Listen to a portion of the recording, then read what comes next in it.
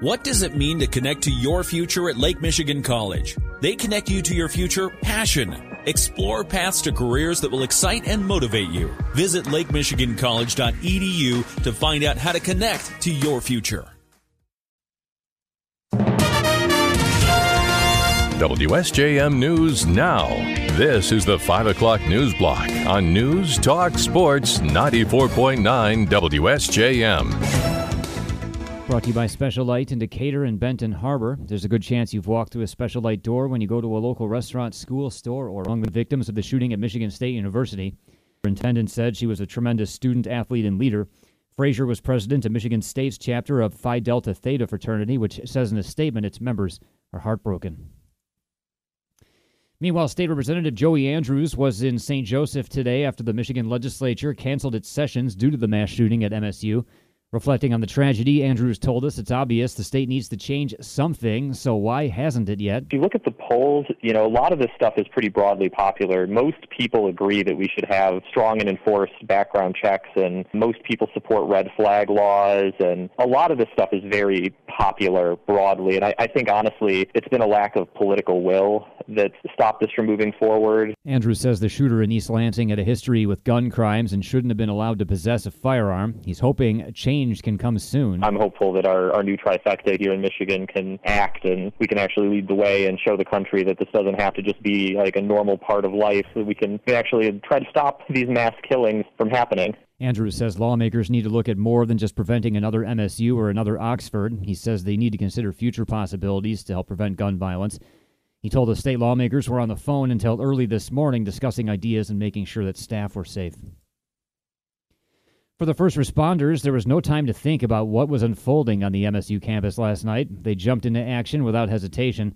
Dr. Denny Martin is the acting president at Sparrow Hospital, where the victims were taken. We received a lot of texts that were just, I'm on my way, just within people showing up, where do you need me?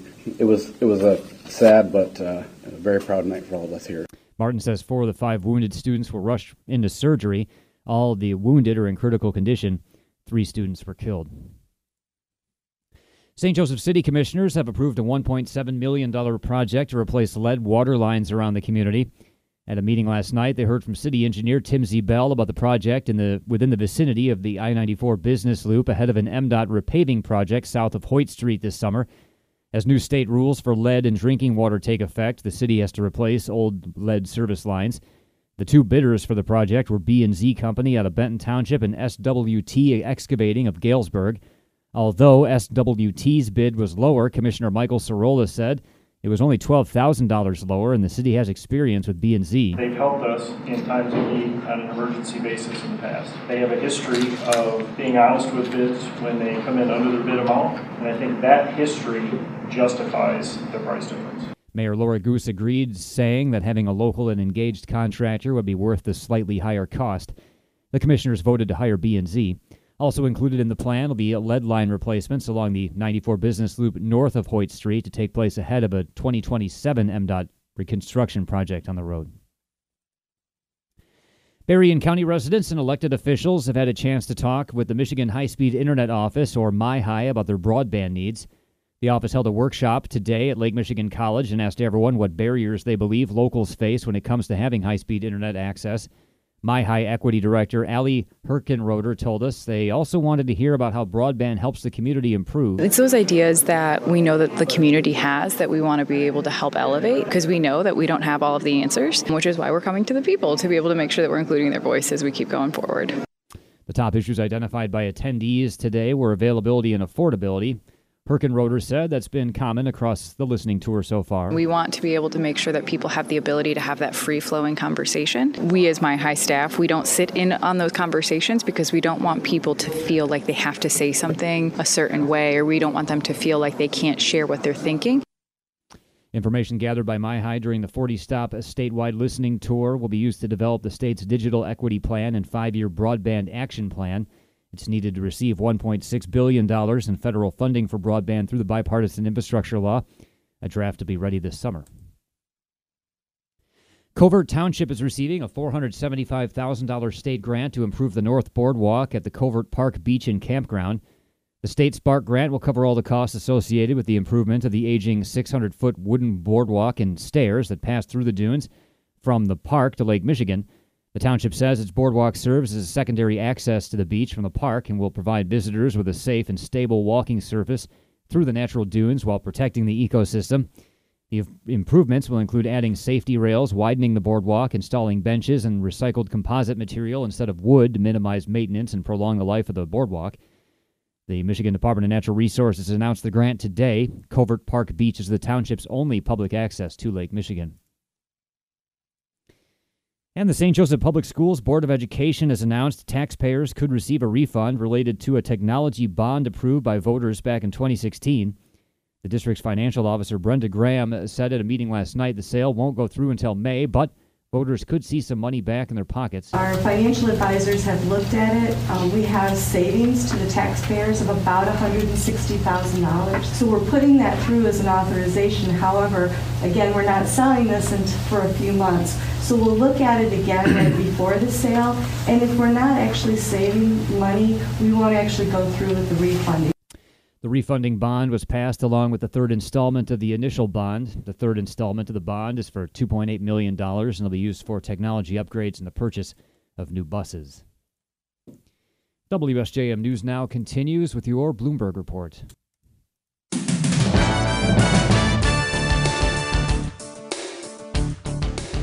WSJM News Now continues, brought to you by Imperial Furniture in Dowagiac, where furniture shopping is fun. A new report out today shows inflation is continuing to cool. According to the Consumer Price Index for January, inflation is at 6.4% compared to a year ago.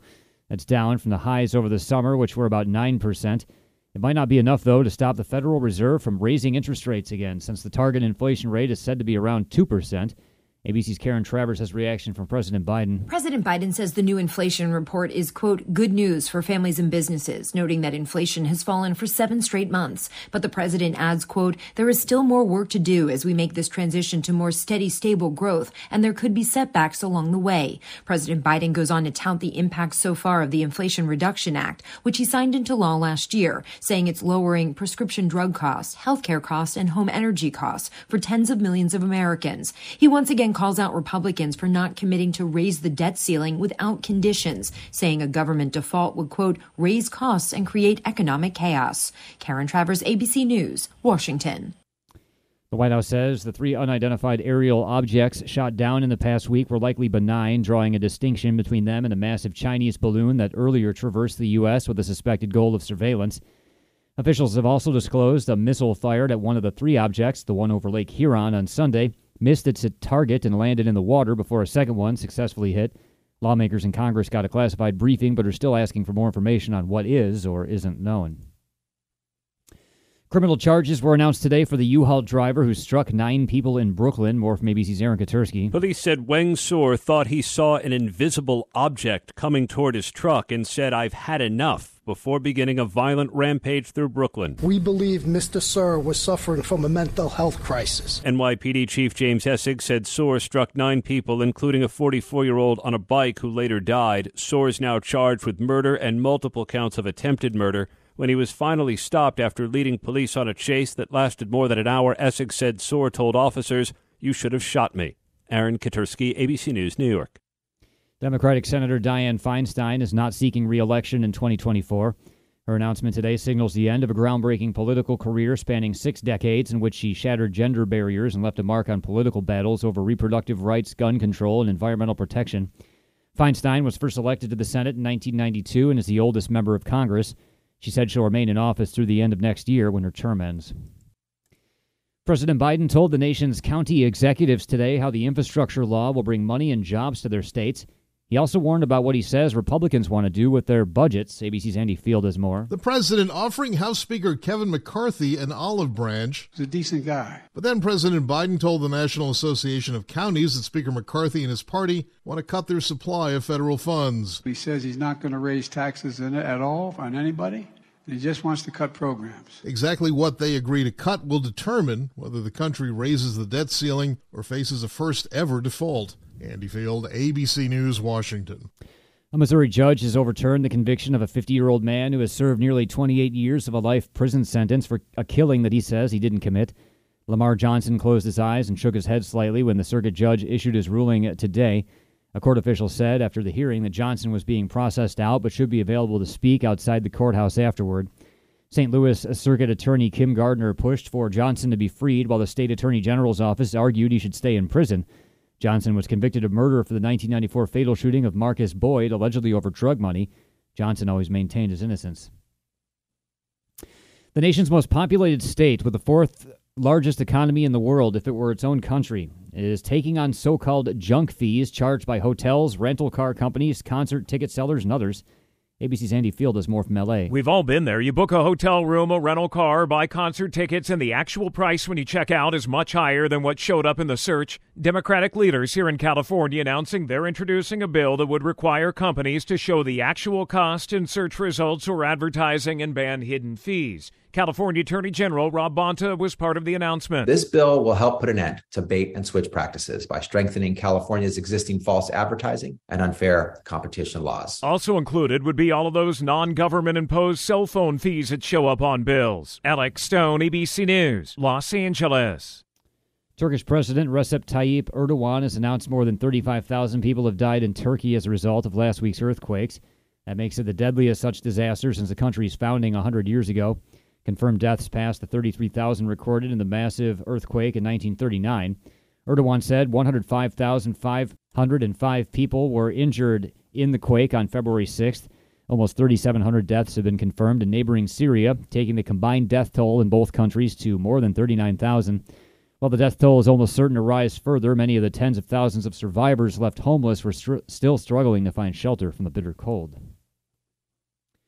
And after a fatal shooting on the set, Alec Baldwin's film Rust will resume production this spring. More from ABC's Jason Nathanson. We knew the movie Rust would finish filming, in part to honor the work of cinematographer Helena Hutchins. Now we have more details about when production will restart. Producers of the film say in a statement that they'll pick back up this spring with new safety officers as a part of the crew and a pledge that no working weapons will be used and there will be no ammunition of any kind on set. Returning director Joel Souza, who was also shot on set by the gun in Alec Baldwin's hand, says it's bittersweet to return, but a privilege to see the film through on Hutchins' behalf. The statement makes no mention of Baldwin, who is facing manslaughter charges.